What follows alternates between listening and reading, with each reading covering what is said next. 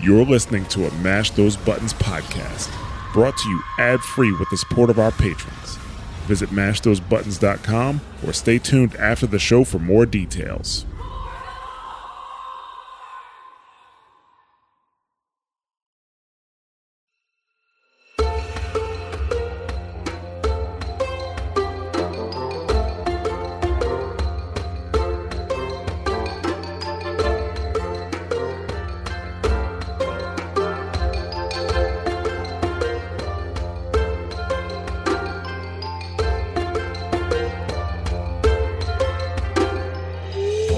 Hello and welcome to the Tauren and the Goblin, a Mash Those Buttons podcast about Warcraft story and lore.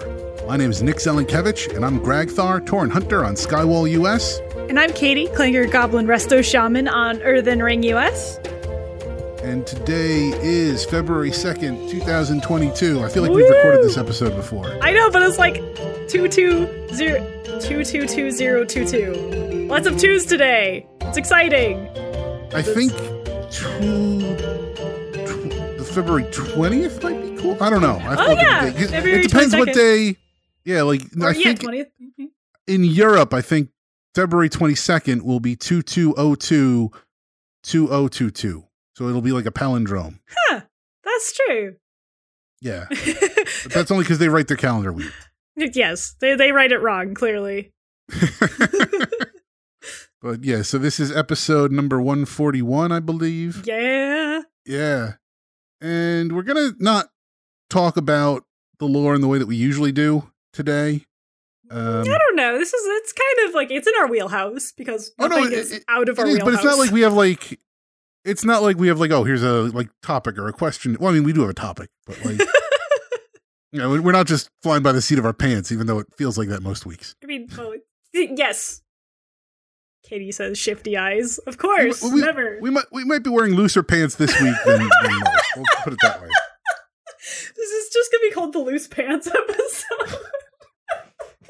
That's not going to get us in trouble, I'm sure. I'm just going to, the cover image is just going to be a big pair of baggy pants. Beautiful. That's going to confuse the heck out of people. They're like, do I even want to listen to you guys? We haven't even gotten into the meat of the episode, and we're already talking about pants. We'll put Sylvanas in parachute pants. How's that? That's an image I kind of actually want to see. It should be an orc because the orcs do the hammer dance, and Hammer always wore parachute pants. Oh my gosh, isn't that was like either My Flame or Mindy Flame or whatever his name was when he did like Thrall's party or whatever. Oh my gosh, there was a YouTube video it was from the Illegal Danish. I think it was the Illegal Danish too. Where there's like a party in Thrall's pad, right? And like, I'm pretty sure, I don't know, it's very silly. So if anyone wants to see something incredibly silly and pretty old, the Illegal Danish is a great machinima. So go watch it. It's just whimsical. It's my favorite WoW machinima probably. But part 2 is what I'm talking about. Because Basutai gets launched into Orgrimmar for reasons I will not say. I thought for a minute there you were going to say there's a party in Thrall's pants. Well, go watch the video. and Jaina's invited, right? Oh my. I mean, maybe. I mean, this is pre-Agra, so, you know, anything goes. No, I'd hope Agra's invited at this point. Well, yeah, but I meant that this video takes place pre-Agra, so, you know, anything goes in that ancient history. Yes. So what we're going to talk about is yesterday, February 1st. Was it yesterday? I think it was yesterday. No, it was Monday, because today's Wednesday. Monday was a big day, January 31st. A lot of big announcements coming out of Blizzard, but one in particular really seemed to get the crowd riled up. And that was the announcement that cross-faction raiding or cross-faction instances are on their way. They'll be on the PTR for patch 9.2.5. So before the end of Shadowlands, we will have that in the game. This is something people have been calling for a long time. And it's something that Blizzard has very slowly been ceding ground on, where at first they were like, no, we'd never do that. And then they were like, well, never say never, you know, maybe we're looking into it, but you know, it's not easy. And now they're like, okay, we you know, it's still not going to be easy, but we're ready to start actually implementing it. So they're going to put it on the PTR. It's going to be fun to look at. And Ian made a statement, I think it was an interview, I forget with which outlet, but he said something along the lines of, or maybe it wasn't Ian. Maybe it was just the statement that they released. But they talked about how there's still animosity between the two factions, and they want to maintain that. And so this will be an opt-in experience. Yeah. Well, I was going to say, this really addresses a lot of people that want that, like, a third or a neutral faction, or just to get rid of factions altogether. Like, this is a great way to say, no, narratively, we really can't get rid of factions, because honestly, that would ruin a lot of things, so I'm glad that they're not doing that. But, like, this is an excellent way to say, hey, we'll still let you play together in some capacity, but still also maintain and retain your faction pride, right? Because, I mean, I'm sitting here in a Horde chair, right? I'm like, yeah, I mean, I'll play with someone on the Alliance, but I'm like, yeah, Loktar Ogar, like, the Horde is my home. So it's kind of one of those things that I thought it was a really cool move. But well, the main problem this seems like it's trying to solve is that how many times have you met somebody outside of the game and they're like, you're like, hey, you play WoW? Oh, I play WoW. And it's like, well, what faction do you play? And they're like, I play Horde, I play Alliance. And they're like, and maybe you make a little like, well, get you next time, you Alliance scum.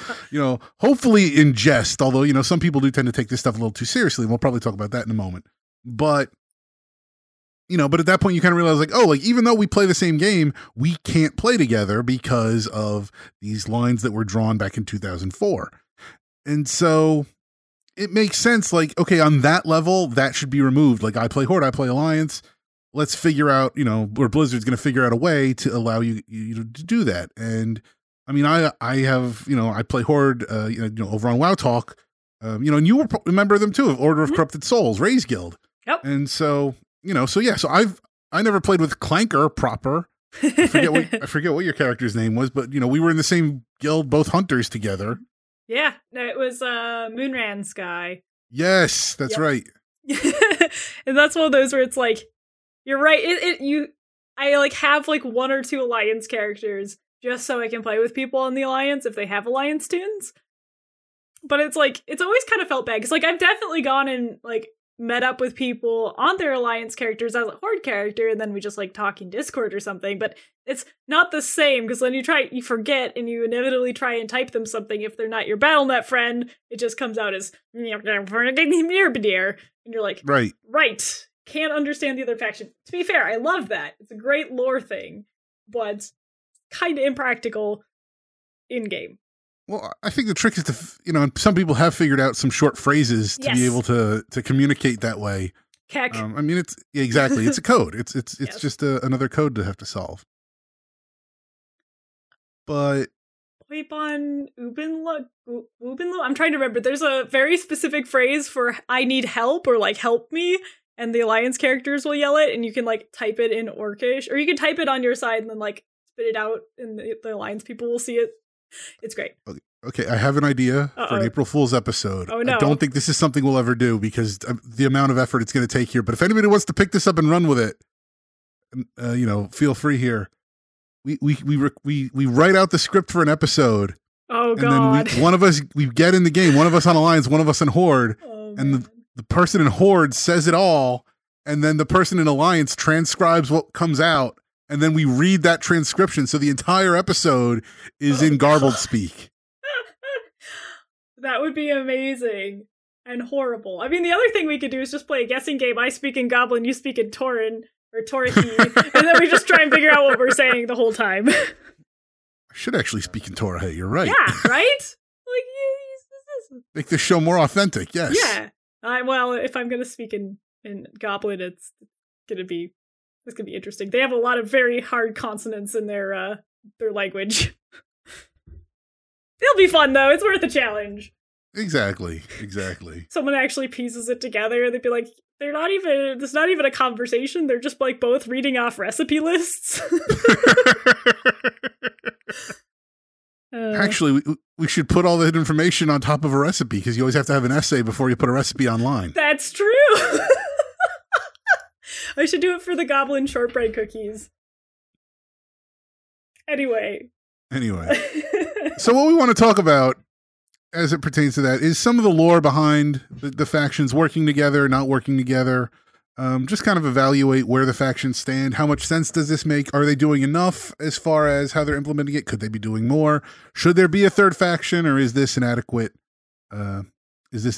solution to the problem? Yes. Like, I think what's neat that a lot of people may or may not realize is that there are a lot of instances where the Horde and Alliance work together, and there's a lot of instances where people of the races that are aligned factionally, they themselves are not factionally aligned, so then they work with, the opposite faction. There's a lot of instances. I mean, Warcraft is a world of gray. I think most people know that by now. But yeah, there's a lot of instances. Even in the Chronicle book, I'm fairly certain there's one or two instances that they mention where it's like, heroes from the Alliance and the Horde took down X. And I was just like, wow, both of them at the same time instead of being one or the other? That's a surprise. So it makes sense. I think the thing is that overall, the factions shouldn't work together. Like, there should be some general animosity. It shouldn't be that easy. Like, it should take a world-ending calamity to really get people to work together. But in small groups, when you have, like maybe, even if you have, like, say 24, or 19, I guess 19 would be the number, like 19, mythically equipped Alliance members and then one mythically equipped Horde member, like in a small enough group, like, yeah, they should unite for a given threat. Well, I think, go ahead. I was just say that makes sense. That kind of makes sense. That's what you see in the game is, you're not seeing like the armies physically unite into one massive group, at least not yet. Well, I mean, except for Legion Front, but that was again a world-ending threat. Yeah, no, you're right. But I was going to say, I think, and I know I talked about this on Twitter briefly, but one of my favorite instances, one of my favorite videos in World of Warcraft is the Pandaria one, right? And that one I feel like encapsulates the Horde and the Alliance the best, right? Because you have the Horde or the Alliance Admiral, and then you have like the Horde mercenary, and they're both walking around in Pandaria, this very foreign land. And the second they see each other, they're like, attack! And they attack each other until they see something they don't know, which is the Pandaren. And then, like, as I said, my very favorite scene is that Alliance soldier who has like his kind of broken sword, and he had made this like long, I guess it's almost like a spear that's made out of like bamboo or a stick or something like that. And he just casually, doesn't even look at the orc, he just hands it to the orc, and the orc takes it because the orc's axe has been knocked out of his hand. So it's just like, okay, here, you take this, I'll take this, and we're going to attack this thing, and once we're done killing it, then we're going to attack each other, but until it's dead, we're allies. And I was like, that just so encapsulates Warcraft to me, and I love it.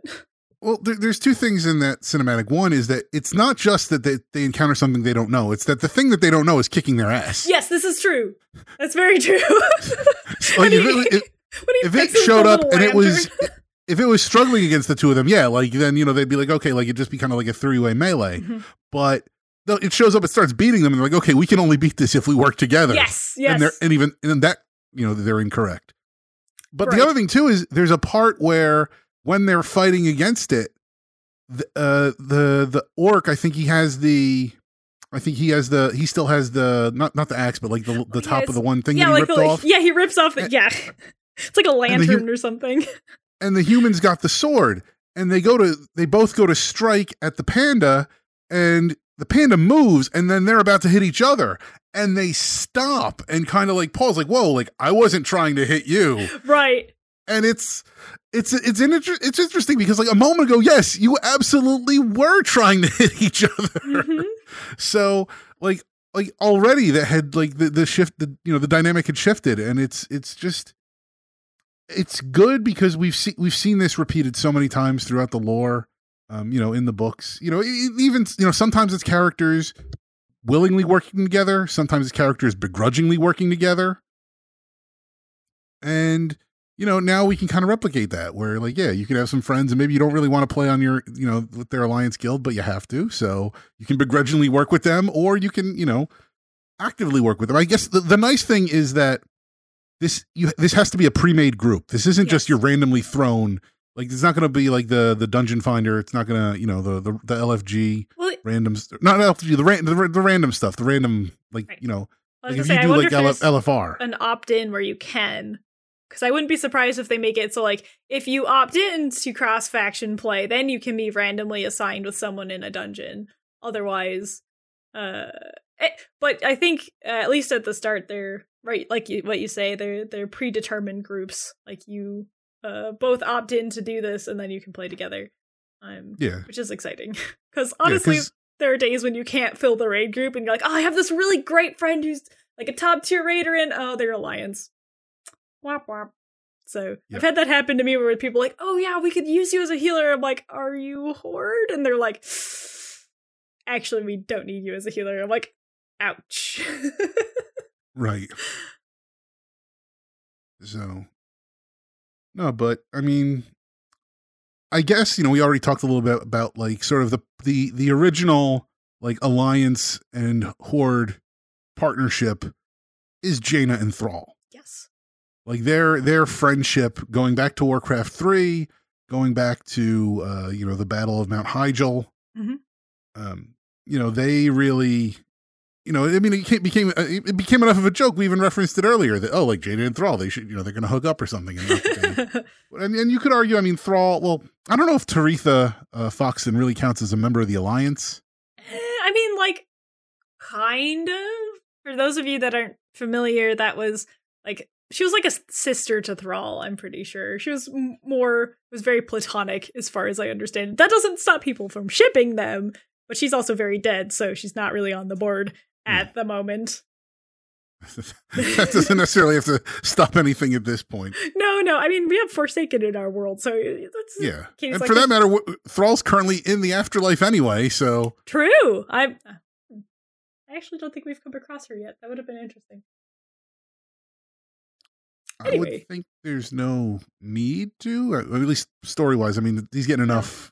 He's getting enough attention meeting his mother. So he is. No, it just would have been interesting as a lore character, like just to see her or like come across someone that's named that, but they look different. I don't know. It doesn't really matter. It was just one of those like thoughts where like, that would have been an interesting lore nugget to throw in there for those that were looking for it. But yeah, no, she's been dead for quite some time now. Like, yes. ED dead. Yeah, so no, so I mean, they're the original cross faction to the point that Jaina sacrifices her father. Yes. For the Horde. That because she at least believes in what they're doing and respects what they're doing enough that she understands like her father is kind of in the wrong on that matter. Yeah. Which I'm glad that they fleshed that out a lot in BFA, which was nice. Because that was an interesting point where in the original like medium, they made her father look very in the wrong, and then once you kind of hear like the Kultiran side of the story, you're like, oh, this definitely feels a lot more gray and bad.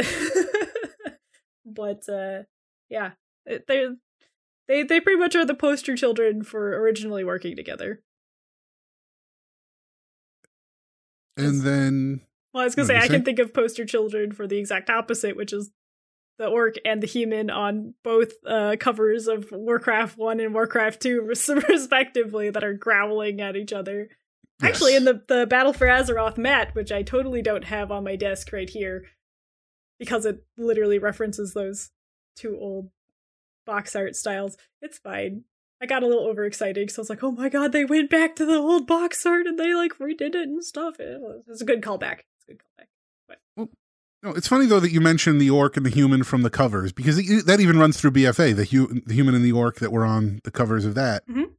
And I feel like there's sort of like three distinct groups, and I think this is kind of where we get the idea like, oh, there should be a third faction, right? Which may not really bear out, but it's all a numbers game, and we know like as evidenced by like the number of blood elves and then void elves and how many high elves there used to be and whatnot. Like the numbers are all very whatever they need to be at the moment kind of thing.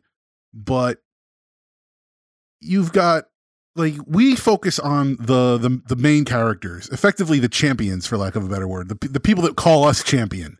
That if that if our characters like were in the game, we would probably be buddy with. Like we'd probably go drinking with Vol'jin, for example, when he was alive, or or Velen. We'd be on a first name basis with them at this point, hanging out with them, when we're not raiding or whatever. And so you've got your rank and file in the Horde, you've got your rank and file in the Alliance. They probably won't work together. They're on the ground. They're enmeshed in the conflict in a way, that is, they're enmeshed in the conflict in a way that is very low level, but also very kind of removed, or maybe not removed. Maybe they're more involved in it, if anything, where their direct threat is an attack from the other faction. They're very much the foot soldiers. They're on the front lines.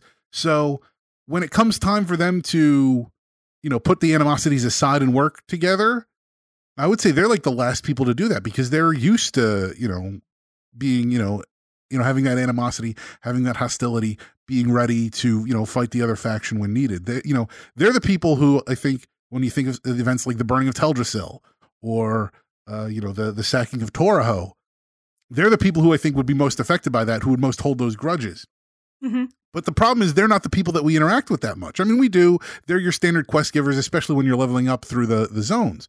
But when you get to like endgame, then you start interacting with the Jaina's and the Thralls and the Banes and the Anduins, and you're really getting meshed in the upper level of character, the named characters. We see them interacting all the time. Oh, yeah. Look at War Crimes as far as how much interaction there is between all the different faction leaders. Mm-hmm. And, it's almost like they're the elite, the nobility, like they're on a separate level from like the peasants and the peons and the foot soldiers below. So when we see like, Bane and Anduin are getting along, why can't everybody else? It's they're not operating at the same level. And so, we're like, oh, yeah, sure. Well, then the Tauren and the human should be able to, form a third faction because Bane and Anduin are best friends. And they're not bringing their factions along with them that easily, because the Tauren are still going to hold resentments and the humans are still going to hold resentments. And it's easy to lose sight of that when we're so involved, with the people here. I mean, this is what it means to get your reputation to exalted. Right. I mean, you think about it, like Jaina and Thrall, their reputation status has to be exalted with all the factions because everybody in the world knows who they are. Yes. Well, that's one of those things where it's like, I feel like even most people from most races that would, if under the impression that they know who Thrall is, they would respect him to some amount, right? Because I'm like, oh, no big deal. Like, even if they don't know all of the things he's done, it's like, oh yeah, he was like a world aspect for, I don't know, like half an hour or an hour, however long that fight or altercation lasted. Like, he has enough renown that people would respect him and probably not just outright kill him, but that doesn't mean that there isn't a lot of animosity towards him for just being an orc. Like, be real, like, the Horde and Alliance have people that have been horribly wronged on both sides, and those, as you kind of said, like, those feelings don't go away. They don't go away overnight, and some of them just don't go away, right? So, like, that's why there's always going to be some contention, especially at the lower level of, people who have had their farms burned down, or like, there are even people that go back to like the first and second wars that were like, I was just a farmer or whatever. I was, I had the orcs come through and kill and raid my village or whatever. Could be the orcs being like, yeah, we had a little orc encampment that had women and children in it, and the Alliance came through and they did the same horrible atrocities, right? So, and I mean, we don't even need to start talking about the elves, because the elves have deep resentments that go back hundreds of thousands of years, but the world is definitely different shades of gray, and I wish everyone could like skip and hold hands like Bane and Anduin, because those two are great, but yeah, go ahead, Nick. Oh no, I think it's telling, if because you talk about Thrall and like the decisions that that are the Alliance maybe holding some grudges against him, and Thrall has his flaws. I mean, in particular, he's responsible for Garrosh. And Garrosh is interesting because Thrall appointed him because he thought Garrosh like better represented the will of the people. And Garrosh was very, very pro-Horde, very anti-Alliance, very pro-Orc, very anti pretty much anything else. But it makes sense if you figure like the bulk populace of the Horde is anti-Alliance. And so therefore, Thrall, who gets along with Jaina, who, is willing to work at a diplomatic level. And then you've got this, we perceive him as a hothead because we're not looking at it from the same point of view as, the random grunt in Orgrimmar who day in, day out is used to, fighting the Alliance and, that being the bad guy. We're looking at it more from a level of all these characters that interact. And, oh yeah, we like when Jaina and Thrall interact, and we like to see, So Garrosh shows up and we're like, yeah, he's an asshole because he's going against that, even though, like, even by Thrall's own standards, like, he represents the will of the people better. And I think it's interesting then we look at Jaina when she decides, like, she's had enough, she's fed up with the Horde, she's ready to take them out. Again, at that point, she would be representative of the more so of the peon on the ground. Mm-hmm. And again, we look at her, we're like, what's wrong with her? Why is she in the wrong? Instead of saying, like, okay, like, this is, like, there's valid reasons for members of the Alliance to be hostile. We look at it because when you look at that circle of faction leaders, the loading screens that you see that are still from Cataclysm there that need to be updated.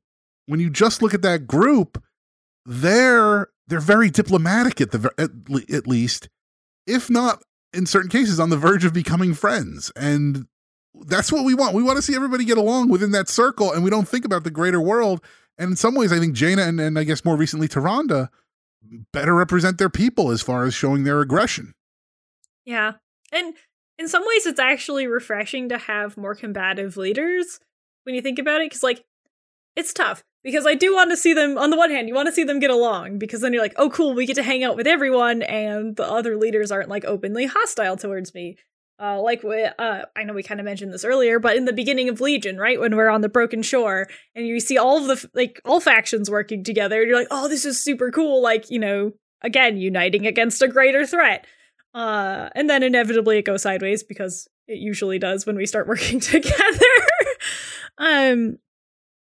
But it's kind of refreshing to also have, like, I know we've brought this up a lot as well, but, like, having the Night Elves go back to kind of their more savage roots, where they're just, I don't know, more willing to get their hands dirty instead of being more peaceful. Like, for watching some of them go back to, I don't know, remember some of these wrongs, and, like you say, kind of be better in tune with the will of some of the people, I think that's very true. Like, when Jaina was, had it up to here, nobody can see that, but it's over my head, with the Blood Elves, right, and their betrayals, which really, there was just a faction of Blood Elves that were being jerks, but that wound up being bad for everyone. Like, it's understandable.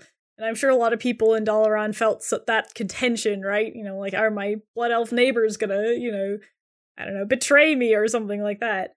Or just Horde in general. And it's actually interesting because, as far as I know, when we go to neutral cities, they do a pretty good job making sure that everyone feels very welcome.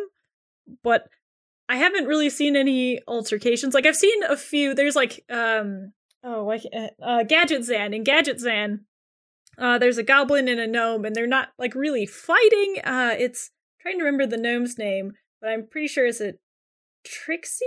No, it's the goblin lady that's, like, your main quest giver on Kazan. And they're kind of fighting. They're kind of having at it. And there's some guy in the middle who's like, okay, guys, stop it. Like, stop fighting. Neither of you are very good at this. Like, but it goes to show you that there's still contention even in neutral areas, which is interesting. But we don't oftentimes get to see it, because it's not, like, usually just a Horde hub that becomes neutral or an Alliance hub that becomes neutral. It's a neutral faction where we tend to gather. So, right. The neutral cities are different because, again, like, you talk about, like, a different class of people that, when I'm talking about, like, the average Horde, grunt or whatever, I'm thinking of somebody who's off, like, in the Barrens or, Stone Talon, like, one of the, established Horde strongholds where, they're only really seeing the conflict from a certain thing. I think, for most, I guess this is sort of a question for, like, the Warcraft universe, but, like, how common do you think travel is amongst the lower class? I mean, just to get to Dalaran. I mean, we're very privileged. We have, like, 8 different Hearthstones. We have portals that we can jump whenever we want, and that doesn't even count if you're a mage. I mean, we can go. We have complete freedom of travel. Yes. So we can go wherever, and it makes sense at that level. Again, we're used to engaging with the other faction on a, if not like a friendly level, at least a, we have, like, a working relationship with them where we can put our grudge aside to take care of whatever we need. Plus, we can deal with them in, like, a mercantile fashion. Mm-hmm. So, it's okay. So we go to, Shatrath, we go to Dalaran, and we're like, okay, you gotta, sheath your sword, tie the peace knot or whatever. We're good with that. But, like, are most Azeroth citizens even making it there? I mean, they're certainly not going to Shatrath. Nobody's taking a tour of Shatrath. No, I very much Nobody's doubt going there for a holiday. But like, is Dalaran, like, even Dalaran just hanging out above Icecrown for years after the defeat of the Lich King? I mean, if I'm raising a family of 4 out in Durotar, am I like, hey, I got some extra money from the pig farm this week. Let's go see the pet shop in Dalaran. Like, is that a thing that we would do? So to be fair, we know that the average person at least gets some travel because of those Blood Elf tourists that are standing in Zandalar that have that selfie camera. So, like, we know it happens, and I know there are other examples, that's just my favorite. And those could be particularly wealthy individuals, but they seem to be very much more of the common folk, if you will. They're not heroes, so that makes it obvious by their garb. They look like just normal citizens. Being blood elves as they are. Get that ugly castle in the background. Sorry. It's beautiful. But so, like, that gives me some level of, like, okay, there must be some amount of travel that happens.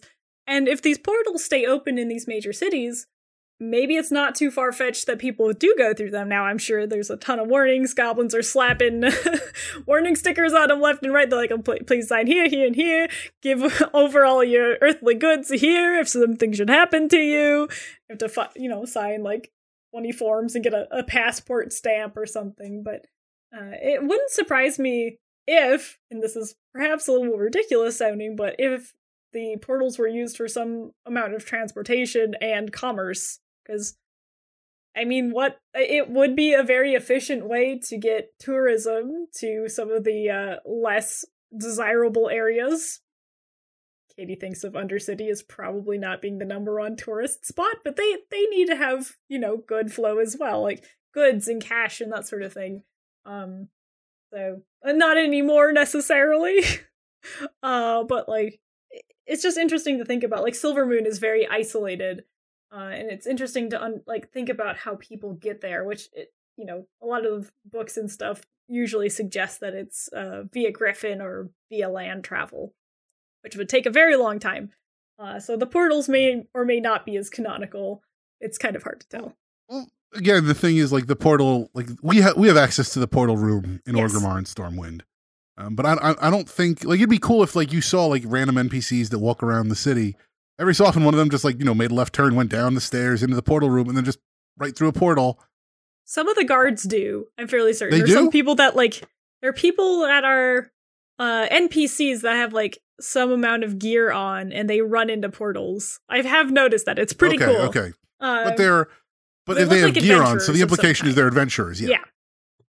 Yeah. So, because, I mean, to be fair, it might be more of a suicide mission for anyone that's not even, like, a beginning adventurer to go out there if you're not ready to, like, fight a dinosaur. So, see, this is why I need to read, because I started the Exploring Eastern Kingdoms book. I got Exploring Calendar. I haven't opened it yet. But I need to read those because I feel like those are literally travelogues. yes. And so that would give an idea, like, well, what does it feel like? Like, what is, get a sense of, like, what is the average person? Like, how much do they know about the World of Warcraft? I mean, we know certain things have been, like, world spanning, like the Emerald Nightmare when it took everybody over that nobody seems to talk about, but we know that happened to everybody. Or the Cataclysm, Deathwing run around burning everything. When you burn everything, you burn everything. So we know that happened to everybody. The Legion showing up, that, those were big things that affected everybody, but, like, what is the average, what is the average blood elf? And maybe the average blood elf is that couple with the selfie cameras, but what are they doing, like, on a Saturday? Are they, presumably they're hanging out somewhere in Silvermoon. Are they traveling? Go, hey, today let's go to Borealis. Let's see what's going on there.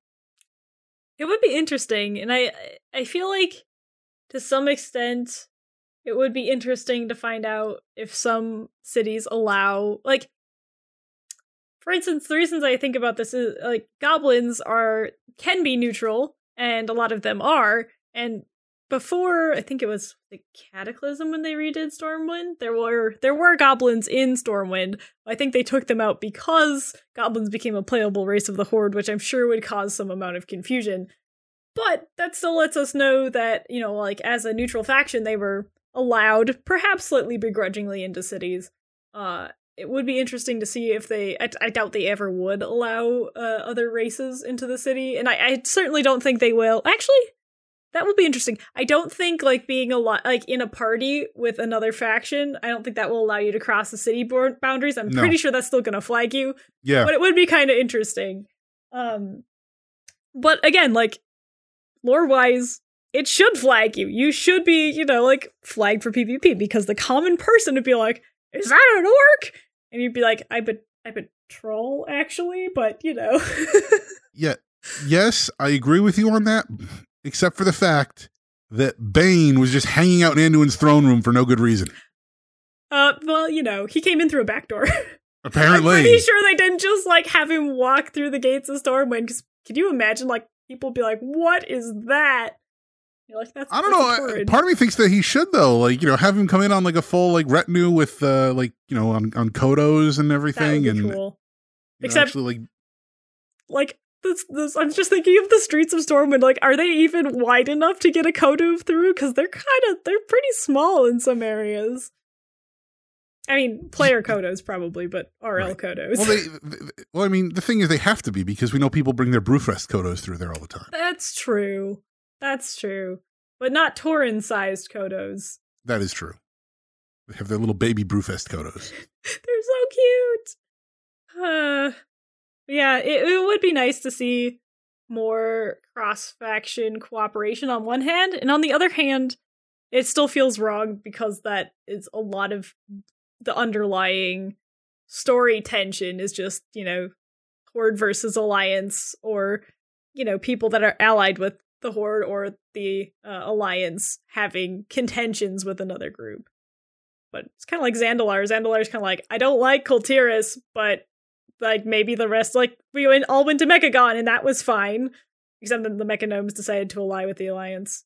And so we're like, are we friends with the Mechagnomes still? Are we not friends with the Mechagnomes? Do you think that we'd be okay with them because we helped? But I don't know, man. I got my mount from the island. I don't care. They can do what they want now. Looks like it can burn for all I care. I'm done there. I got all the achievements I'm going to get. I'm good. I pet that dog enough times to get the treats, or I gave it treats to pet it, whatever. I did that achievement. I'm all good. I'm done. I never have to go back there. But I think the other problem is that when the factions work together, it feels like once they're working together, they shouldn't stop. Like, you look at BFA. Yep. Like that, like the end of BFA really had people saying, like, how are you going to, like, continue to keep the factions separate? Like, you've basically, like I said, at the end of BFA, you had Anduin and Bane hanging out. Anduin returns the favor. He goes to Orgrimmar for Saurfang's funeral. Yep. So when you've got the faction leaders aligned on that level, and especially as much as we're talking about, like, the populace is generally kind of having animosity and hating each other, at least at that point, everybody was united in their hatred of Sylvanas. Yep. That, again, they found that one, unifying threat to be against. That's whenever, there were the biggest calls. Like, why is there not a third faction? Why are you not going to start letting us at least, play together and start taking some of these barriers down? And, okay, so we're getting it basically, like, it is like 2 years since the end of BFA. Ugh.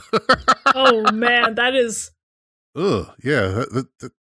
That's been, yeah. Wow. Time is not your friend. Apparently not. Time is not your friend, money. I know. I was like, wait, hold on. That's my line. Don't steal my catchphrase. I only got one. Ancestors, watch TV.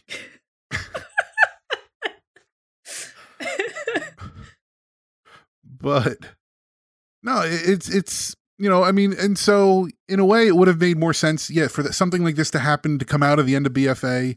Maybe it doesn't. They don't give it to us in BFA. They could have given us at the beginning of Shadowlands or something like that. Especially again because Shadowlands is a very non-factional expansion. I mean, it starts with a bunch of the different groups meeting in Icecrown. We've had bi-factional leaders, abducted by Sylvanas. It's been very much a, every champion kind of for themselves, but, get with your covenant. Your covenant's going to have people from the other faction there that you're going to be working with. So, and I mean, even then, you've got Uther working with everybody. You got Draco working with everybody. There are representatives of both factions, and okay, they've died, so they've transcended the factional role, but they still, they're still kind of showing like, yeah, whatever race you are, you can work with that. And, so in a way, it makes sense, I guess, better late than never in this regard, but I feel like the real narrative beat is like once we had everybody working together at the end of BFA, like that's really when it felt like it should be like, and now we're going to bring that down. So, okay, it took them a little bit longer to get that out. I'm not going to complain. Everybody was excited about this announcement. I shouldn't say everybody. Well, I think most people was largely. A handful of vocal, Horde or Alliance loyalists. I saw somebody, I want to say they were trolling, but they were like, yeah, I'm glad we burned that tree and I'm disappointed that we're doing this. And I'm like, come on, like, you don't need to be, the whole point of this too is that it's opt-in. So you can still sit there in, whatever chat you want to sit in and, be like, extremely hostile to the opposing faction. And you can have that corner of the world for yourself. The rest of us will be over, playing with our friends. I was going to say enjoying ourselves. Pretty much, yeah. Well, yeah, it's like game-wise, I think it's definitely a great move. Like lore-wise, I think it makes sense too, because like at this point, if you think about, I know it depends, a lot of people's like own headcanon depends on when their hero picked up their journey, but canonically, most of the heroes, if we think that they've been going from, let's say, the very beginning of WoW, they've worked together a lot. Like, you've probably crossed paths with each other many times, like whether it's Deathwing or Arthas or Pandaria, whatever it is. And whenever, your hero began their journey, they've come across the other faction multiple times, and not always in a contentious way. So, like, I mean, if you think about it, almost at the end of every expansion, we come together for something. Like, there's some bigger threat, like Argus or Gul'dan, or, again, whoever it is, Arthas, you name it, right? So, and sometimes even during the middle of an expansion, that happens too. So it makes sense that, like, our heroes, at least, might have strong enough familiarity that they could group up with someone of the opposite faction. And I don't know if we want to go into this, but I know that we had an email that asked us a question about this, and I was going to roll it into my characters because I had some lore about my characters knowing people from the opposite faction. Okay, well, yeah, let me. I mean, just like throw you under the bus there. No, that's fine. That's not. No, so we got another email from CPT Grinner. He said, I was honestly thrilled to hear you both respond to my inquiry on an episode. I'm still listening and really appreciate the response. I'm sad that you won't be live on Twitch anymore. I was never able to catch you live, but these things happen. I look forward to any and all future episodes, and perhaps one day soon I'll send Katie a comprehensive arena backstory to my Drain IDK Thrados. Ooh, I can't wait. I want to hear it. As for another question, if you all do not mind, at least for your main characters, what sort of headcanon do you have for your characters' travels in the Shadowlands? Were they or are they sympathetic to Sylvanas? And do they believe she can be redeemed, or do they want her head for her crimes? I find this a difficult theme to form sometimes as I'm questing and traversing the afterlife as far as my character's role in all of this, but I'm forming something. Again, thank you so much for the response. It had me beaming as I listened on my delivery route. Keep up the great work, you two. Your loyal fan, CPT Grinner. So thank you, CPT Grinner, for the email. Thank you. Great to hear from you again. Keep up the good work delivering. Katie, if you want to address that first, since you brought it up. Yes. Okay. So I will, I guess, tie in the first part, what got me to mention this. My Horde characters actually work with Alliance characters on occasion. I have a good friend of mine. We do a lot of roleplay together, and we've actually we have this whole web of characters. And some of them are Horde and some of them are Alliance. Some of them are married, but that's, we kind of go out where it's like, at some point, they've got to make friends with people at the Alliance. Like Clanker, my tune, I started him mostly in Pandaria. Like, that's when I really started to make his backstory. I mean, he had some in Cataclysm, but I thought of him as he was a little baby in Cataclysm. Not physically, but he was my baby toon. But he got to know a lot of the Alliance characters.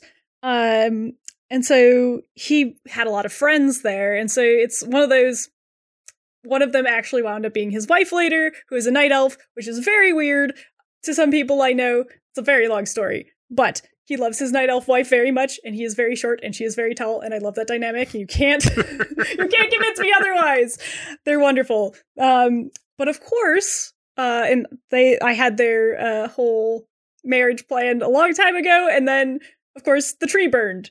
And then I'm sitting here with Clanker, who's a shaman. He very much tries to be not neutral, but he tries to be more neutral to both sides, because he's part of the Earthen Ring. That he's like, I am first a shaman of the Earthen Ring, then I'm a member of the Horde.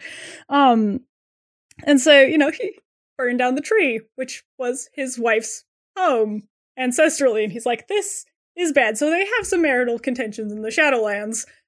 It just, because, you know, he was with Sourfang when they did that, and so she's like, did you know this was gonna happen? And he's like, no, I had no idea. So that's a whole, like, narrative spiral that I'm not gonna take you guys down in this specific podcast. But when, you know, talking about characters that do or don't know people from the other faction, it is really interesting when you think of it from a roleplay perspective, because it can really get, like, super gnarled, especially if you think of, like, was Clanker's wife at Lordaeron? Yes. Was she, like, hurling boulders at Lordaeron and attacking his people? Yes, because she was very mad about the tree, and I don't blame her. I'll stop going down that lore tunnel to answer the question about the Shadowlands, though, because that's very exciting, and I'm glad you asked this question, because I sat here and I had to noodle on it. Because at first, I'm a raider, so I was looking up different covenants for Clanker to join, and they're like, okay, the best one to join is Maldraxxus for healing. And I was like, oh man, like, Maldraxxus would not be my first pick for him to go there. And so I started thinking about it, like, let's make him go there in my headcanon as well, because we'll see what happens. And so that's him, and he's somewhat of a reflection of me at times, so I apologize for that. But, you know, he's very, like, unsure. He's like, everything is dead, everything is gross, and it's lumpy and fleshy, and I don't like it. But, you know, one of his best friends is a Forsaken. He's like, I'm trying to keep an open mind. He's like, okay, open mind. I usually, like, deal with things that are very alive, and this is not my cup of tea. He's like, I thought I was going to go to the place with the nice paladin people. Didn't go there. But he comes to really love Maldraxxus once he starts to understand the people there. And he becomes very, like, entrenched, not necessarily in just their politics, but, like, what they represent as people, like, the people that go to Maldraxxus, and, like, he gets excited because he's like, oh, I see, like, people that I've heard of before, and I don't necessarily know all of these people, but, like, he wasn't there for Lady Vash, right? Like, he didn't kill her. He was not anywhere near there. He was still on Kazan, living his best life before the island blew up. But he wouldn't have picked to go there. And he was, I guess I wouldn't say he was surprised, but, like, I think the way that I had kind of pitched it in my head is that, like, it was almost more like an assignment. It's like, hey, do you get to go here? Like, this is where, like, you would go. And he's like, why on earth would I go here? Like, this doesn't make any sense to me. And it's like, once he goes there and starts interacting with the people, he's like, this actually makes more sense to me. That's how I did with Clanker.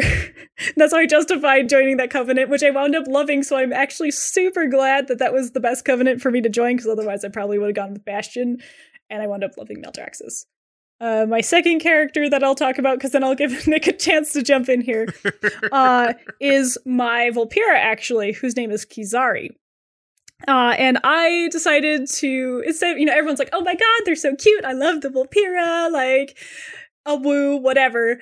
And I was like, no, I want to make a super vicious Vulpera that's cunning and mean. And so she is this super cruel Vulpera. She has, like, bones on her and stuff. I put her in Revendreth. I'm like, oh yes, she would love this. She's like, all the backstabbing, all the, like, plotting and scheming. I'm like, I'm putting her in Revendreth. Like, I also need an excuse to put someone in Revendreth, but she was, like, number one on the chart. So I was like, who would I ever put in there? Most of my characters are not schemy, right? And I was like, she would love it. She would just be like, she'd soak that all up and she's sitting there just like filing her super sharp nails, and I've got her all decked out in like all of this court. So again, a bit of a dork. I have both like a court set for her, so like regal wear, and then I have like her armor, and then like I have a hybrid between the two. When she tries to like intimidate people, she'll wear like parts of her Volpira armor that are rather aggressive looking, and I just have so much fun with that. So those are the two that I picked. That was my justification for them going there. Lore wise, they probably would actually both wind up there when they die, but they're having their best time there while they're alive and making a lot of frenemies in some people's cases. Clanker's making friends. Kizari's making frenemies. See, the one thing I wonder about the Shadowlands, like making friends there, is, I mean, because every expansion, we always kind of see some of the characters that we met brought along with us to the next place. In particular, I think I like seeing the Tonka joining the Earthen Ring and the Cataclysm. Mm-hmm. Or the Ethereals popping up after Burning Crusade, stuff like that. And so I know going forward, like, we're going to see the brokers. Like, they've set up that they're going to show up on Azeroth. Yeah. So they're going to be, setting up shop wherever. That's fine. But I do wonder, like, I mean, like, you look at Oribos and the way Oribos has grown. That, when you first got there, it was very vacant. And then as you started on opening the portals around, then you started getting all the different NPCs from the other zones there. And now it's a bustling city with all the covenants represented. Makes sense. And so I just wonder, like, are we going to see the occasional, like Kyrian just like wandering around Orgrimmar going forward? I kind of doubt it. I doubt it too, but I think that might be neat to, to just kind of continue the relationship between these realms. I very much would love to see, like, I don't know how we could even talk across, because I think it's technically a different dimension. Like, I don't know how we could even cross that. I mean, apparently we can with portals, but I'm like, how do you even, like, talk to people? Do you send somebody with a bag of mail and they have to go sort it and, like, throw it through each of the portals? Like, I don't know. It's, I would very much love to see them, but, like, I don't even know if they can cross into our plane of existence. They have to be. We've seen Draka do it. Oh, that's true. That's right. Yeah, with the in her short, in her little her short, which So I mean, there's to some degree, like they have to be able to come back. I mean, that would be. I mean, as much as like we've seen stuff like the Tauren have that ritual where they can talk to the ancestors at Red Rocks. Yeah.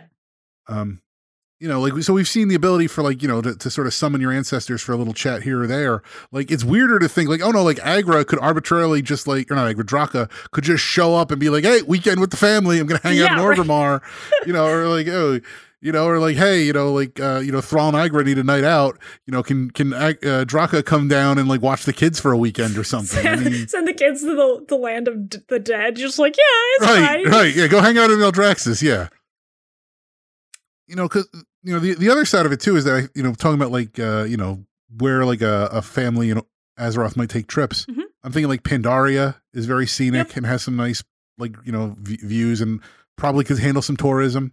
I'm thinking Zandalar, like you pointed out, like we see the Blood Elf couple there. I mean, clearly that's got some, touristy value, but also Bastion. Yeah, I know Bastion would be beautiful. Bastion could really open up a tourism, and you've got those fields, and you could just have, people, you just have to, bring them to the afterlife and then send them back. But there's a market there. To be fair, I think you could argue that for just about any place. Like, as much as most people would disagree, I mean, Maldraxxus, you'd have to get over the smell first, but the arena would be pretty cool. I could see that being a favorite pastime of warriors if they wanted to go hang out in the arena. It's like, I'll give you that. Like, like when you go to Maldraxxus, just stick to these places. Don't go off the beaten path. It's really not so bad in Maldraxxus. Like, it's fleshy and kind of gross, and you probably need to wash your hands a lot, but like, other than that, is not nearly like, I feel like Rivendreth feels more murderous than Maldraxxus. Maldraxxus just feels kind of fleshy and lumpy. No, yeah. Maldraxxus has places you don't want to go just because it's kind of like not pleasant to be there. No, Rivendreth is like, no, like they have a wrong side of the tracks. Like, and you also don't want to be on the tracks because you'll get hit by a carriage. To be fair, though, I 100% would go to Theotar's tea party. Like, if I got an invitation, I'm like, I am getting on the next super dark, creepy carriage driven by, oh gosh, what are they called? The dredgers? Dredgers! Yes, I love dredgers. Everyone knows that. I love dredgers. Yeah, I'd be like out there going to tea. I feel like that would be an experience though. Like if that was a tourist attraction, is like holding court in Revendreth, or just like watching someone hold court. I'm not gonna lie, I would vacation in Revendreth for sure. I'd probably die, but I would be happily dead because I'd be like, this is super cool. And they'd be like, now we can't get rid of her. Dang it. I had some other expletives, but I'm not going to say them here. What Revendreth needs, and this would require some goblin, maybe some gnome architecture, and definitely some mages. But you take the Ember Ward, and you get rid of some of the buildings there, and you put in a giant lake. Oh, and then you just make it a beach. I like where you're going with this.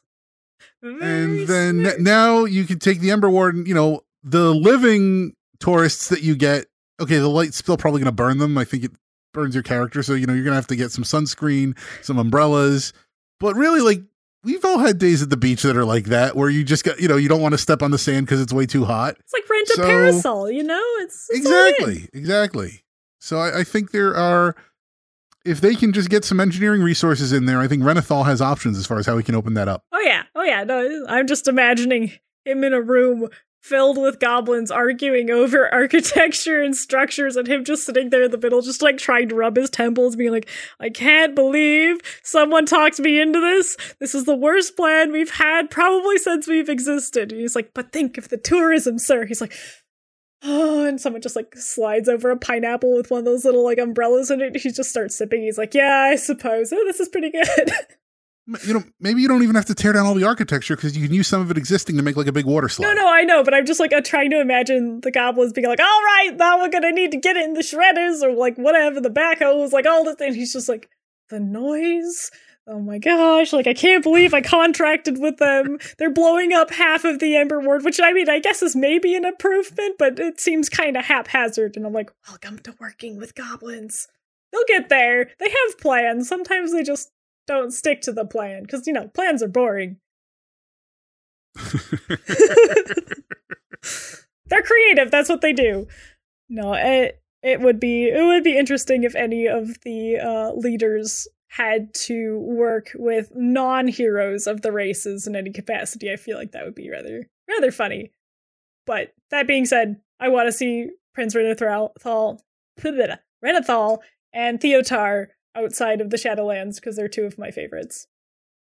They should go touring Azeroth. That would be Theotar would for sure. He just with his little parasol and his little dredgers that are holding the tea tray, like he 100% would. I do want to see him on a beach. One of his little poofs is on fire, and he's just like, lovely. Well, I do wonder, if we have Exploring Eastern Kingdoms and we have Exploring Kalimdor, are we going to next get Exploring Outland? Maybe. Because we could work our way through, and then, at some point we could get to Exploring Shadowlands, where, they could take Renathal and Theotar and have them make the circuit and, check out the Maw and, update us on whatever's going on by the time that book comes out. I feel like Theotar would be one of the best authors, because he's, like, unreliable at best and just, like, all over the place. Like, I would live to have him scribbling in the margins of anything. It just about tea, just completely nonsensical scribbles that have nothing to do with adverb passages on the page. Would he start writing about a certain topic and then just kind of ramble and get off topic and go off topic for pages and then finally have to come back to the thread? I mean, he probably wouldn't come back to the thread. He'd just keep going. Let's be real. It's kind of like what we do. You don't say. Yeah. No, I feel like if we just got the dream team of, like, I don't know, the Shadowlands most unhinged but still neutrally friendly people together to write a book, it would be great. Or not even the most unhinged, but I was trying to remember this is going to drive me nuts. The alchemist in Meldraxxus, he becomes a shadow mind. Was it not Malekith? It's is it Malekith or I don't think so. He's in my... Yes, he's right there. He's my soul... Kevin! No, he's not my soulbind. Sorry. Yeah. I forgot about Kevin for a moment, you guys. I'm sorry. It's something like Malekith. Yes. But yes, him. Yeah, because it's... God, Gosh, that's gonna bother me. I'm sorry. I haven't been to my my covenant in a while, which I know very much shame on me. It's not good of me to do that. But yes, like imagine him and Theotar, and then maybe Pelagos and the guy from what's his name? Oh my goodness, I feel so bad that I'm forgetting his name from the Ardenweald cinematic. Why can't I remember his name? He's dead. Though, is he dead? I didn't think he died. Maybe he did. Arelon? Maybe he did. From the guy from the Ardenweald cinematic? Yeah, I don't think you ever finished. Spoiler. I didn't finish the campaign. Did he die? I finished like the overarching campaign of the area, but I did. Yeah, but you didn't do the actual like Night Fae campaign. No, I didn't. Oops. No, yeah. His ghost then or something. I don't know. No, better yet, I just want to see you, Sarah, hunched over like a tiny book with like a tiny quill and trying to write in margins and the. Why would she do that? She could just turn into elf form because where she has more actual humorous. Hands. Also, I want to see a dragon try and write. She probably could. I bet she has beautiful calligraphy, actually. She'd surprise me. She's a very dainty lady, okay? She'll show up over in Revendreth and start writing all the invitations for everybody. That would be cool. I don't think she can, though. She is bound to Ardenweald. Probably. So, like, when people go there, she's the one that gives the tour. She'll just have to, like, ship them by mail or whatever. Like, she'll just do the invitations. She's like a Disney tour guide, but she's like really bored because she's doing it for the millionth time. She's like, over here, you will see on your left. Remember, she's trying to get out from working in the salon, so she's probably going to be in the office of the salon, taking their stationery and writing these beautiful invitations, and then she'll have like a Night Fae, like ferry them to a dredger who brings them to Kael'thas or Theotar or whomever. Sorry, and then they get to send their invitations out. Just the image of her as a giant dragon, right? And like when people were like trying to wet their pen or whatever, it's like this tiny little like feather quill and this tiny little invitation. She just like daintily takes it, just like taps it on her giant dragon tongue, and then writes in this like beautiful flowing cursive on these tiny little invitations. I'm sorry, the mental image is killing me. It's beautiful. There's a book series that we have for the kids. It's called, I think it's like How Do Dinosaurs? And then there's different ones like How Do Dinosaurs Say I Love You? How Do Dinosaurs Celebrate Christmas? And, I think I have the Christmas one. Go ahead. So you know what the series I'm talking about? So. Because they've got these very beautifully illustrated dinosaurs, like in full size scale, maybe not full size scale, but massive.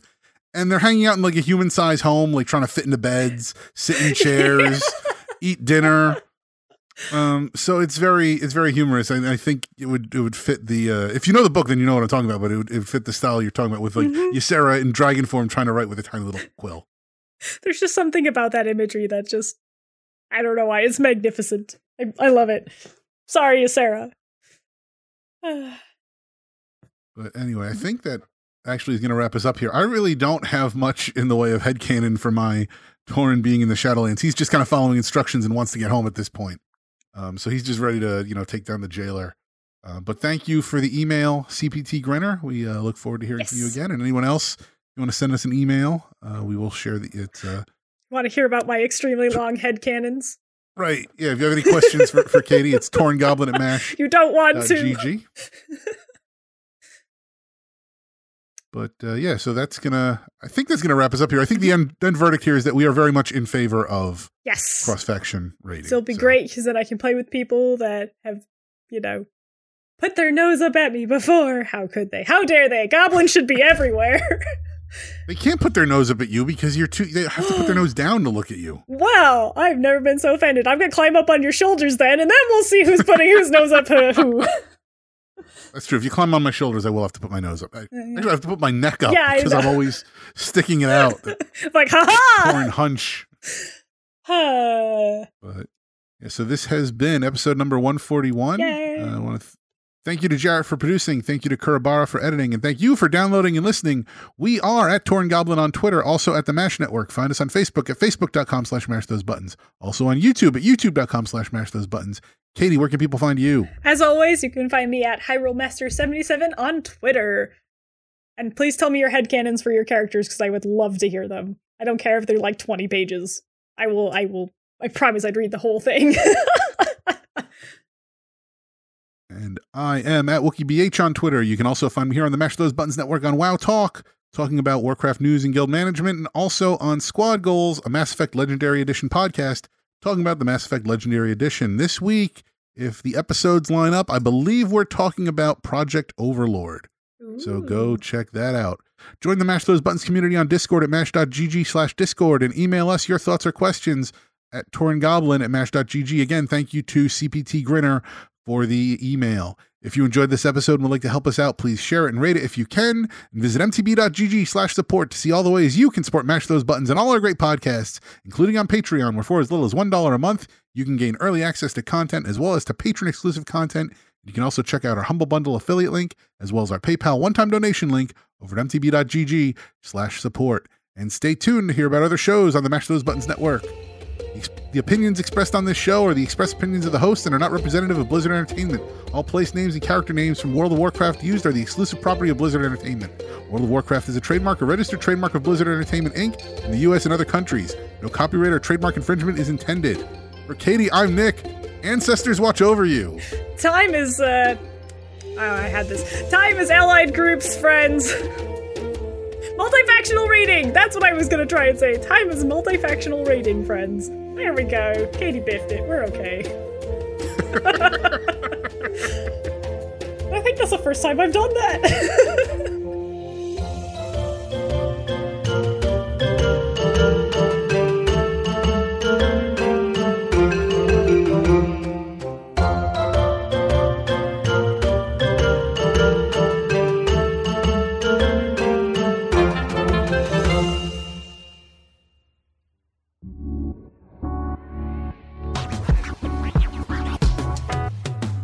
Thanks for listening to a Mash Those Buttons production. If you enjoyed the show, you should check out mashthosebuttons.com and see if any of our other shows might interest you. All of our shows are available on your podcast platform of choice like Apple Podcasts, Google Podcasts, Spotify, and more. If you enjoy our content, you can help support Mash Those Buttons by becoming a patron at patreon.com/mashthosebuttons, where you can receive Patreon bonuses for as little as $1 a month. You can connect with Mash Those Buttons at twitter.com/The Mash Network, facebook.com/mashthosebuttons, or join our Discord at mash.gg/discord.